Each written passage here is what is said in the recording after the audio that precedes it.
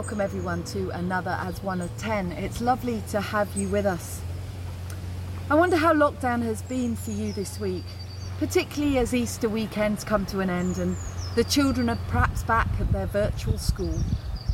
As someone who's very active, for me being in lockdown has in part meant just finding jobs to do.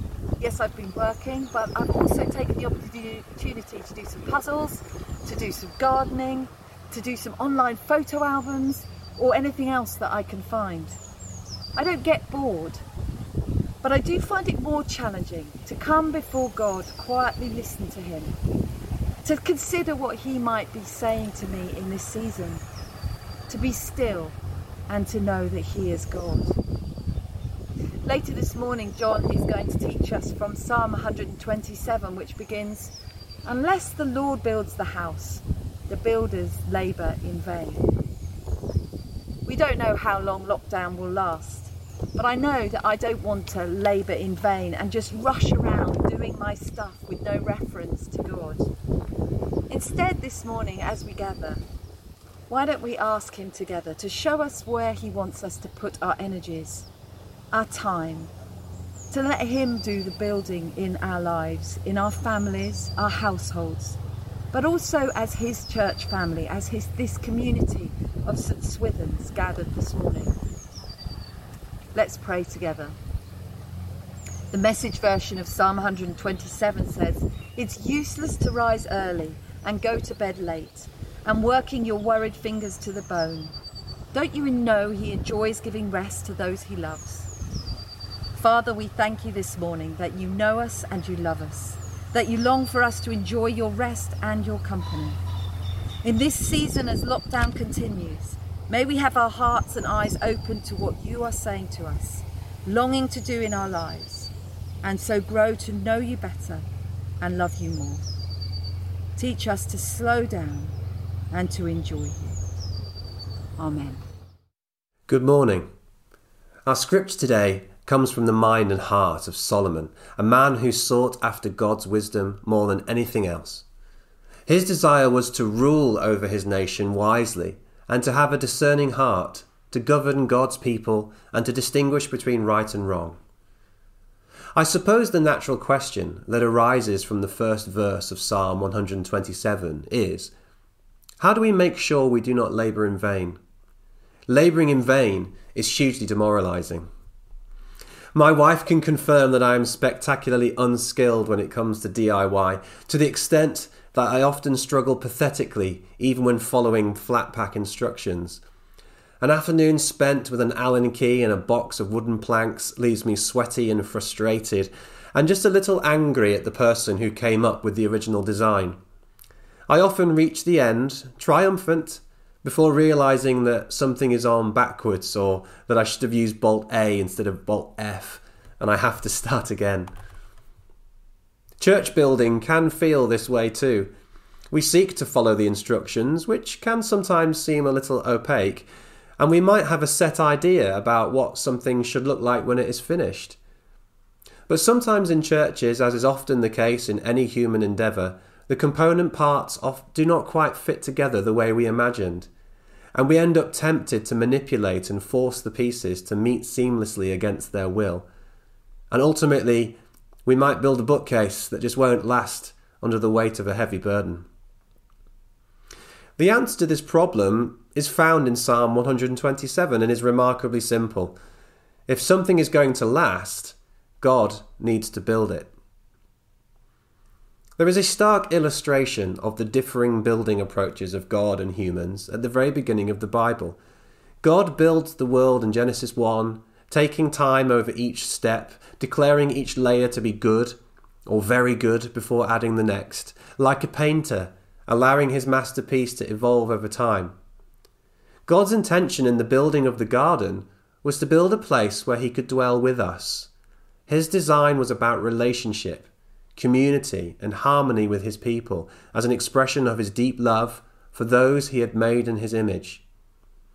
In contrast, the early human builders of the Tower at Babel used their God-given builders' instincts to create something to glorify themselves. the ultimate vanity project, which, like Adam and Eve in the garden, sought to challenge the very boundaries of God. The rest of what we call the Old Testament features a number of similar architectural conflicts. God gives Noah a clear set of instructions so that he can build an ark that will save humanity and return us to a place where we might exist in good relationship with him again. But notice how this architectural feat is followed by one much brighter, a refracted beam of colour, perfectly carved out of light itself, a symbol of peace, grace, and of covenant. God uses Moses to release the Israelites from the bondage of forced labour towards vanity construction in Egypt, and then gives them a template of laws carved in stone to help them build a righteous and peaceful community.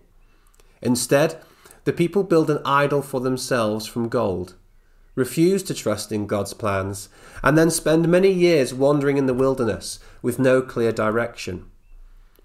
Even here, God offers a blueprint for a tabernacle and then a temple, a construct designed to help human beings get closer to God again, a shadowy echo of what he intended right at the beginning, and with a promise of much more to come.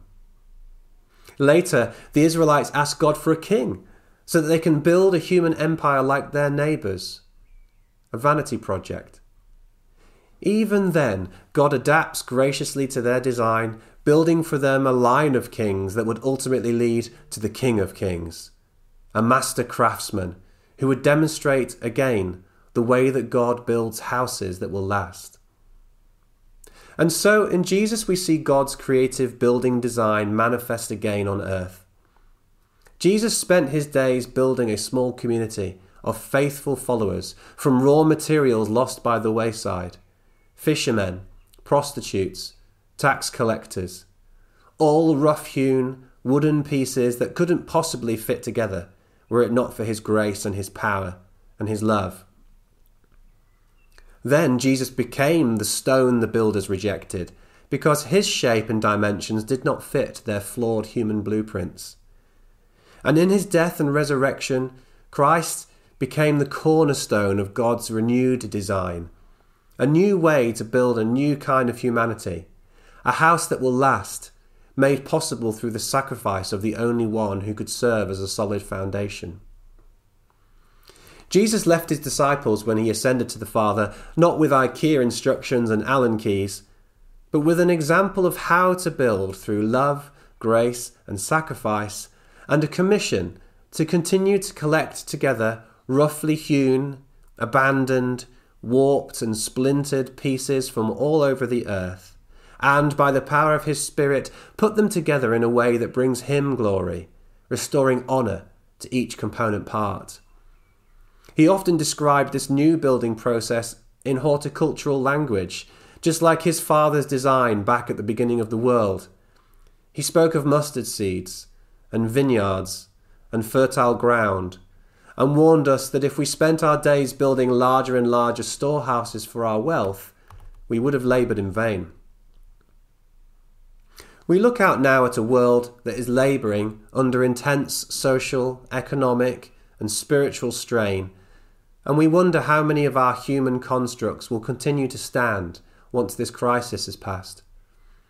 Surely anything that was built by God will stand, and everything else may stagger and fall, or at least find itself suddenly out of shape or backwards. Our church has existed for centuries, built by God and intended as a community where roughly hewn pieces can exist together in peace and love, and where God is glorified. Our labour will not be in vain if our central pursuit is to construct relationships built on agape love and peace, loving the lost and caring for the needy. Each time we speak a word of comfort, or offer forgiveness, or meet someone's economic need, or offer encouragement, or generously bless, or pray for another with faith and compassion, we add another layer to God's masterpiece at St. Swithin's and help to further show the world his glory. In Ephesians 2 it says this: "Consequently, You are no longer foreigners and strangers, but fellow citizens with God's people, and also members of his household, built on the foundation of the apostles and prophets, with Christ Jesus himself as the chief cornerstone. In him the whole building is joined together and rises to become a holy temple in the Lord. And in him you too are being built together to become a dwelling in which God lives by his Spirit. That is the kind of building that God intends for us. That's how to not labour in vain, is to be a part of his building, built on Jesus Christ himself and empowered by his Spirit. And so we should pray, Father God, help us not to labour in vain. Help us to build your kingdom here in St Swithin's according to your design. Amen. Good morning. I'm going to use prayers from the Church of England resources for the coronavirus pandemic. Do check them out on their website. They've got lots of useful resources that you might want to use at home. I'm going to use responses as well. So when I say, Lord, hear us, you might want to respond at home, Lord, graciously hear us. So let us pray to the Lord, who is our refuge and stronghold. We pray for the health and well-being of our nation, that all who are fearful and anxious may be at peace and free from worry.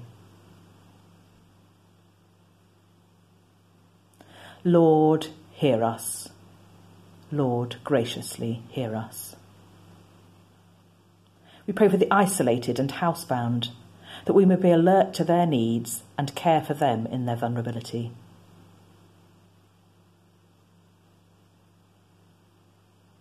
Lord, hear us.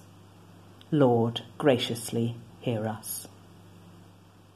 We pray for our homes and families, our schools and young people, and all in any need or distress.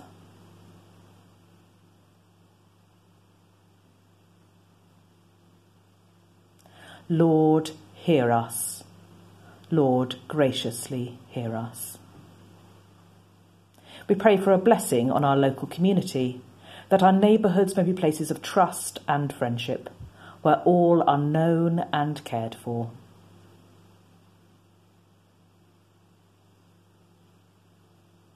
Lord, hear us. Lord, graciously hear us. We commend ourselves and all for whom we pray to the mercy and protection of God. Merciful Father, accept these prayers for the sake of your Son, our Saviour, Jesus Christ. Amen.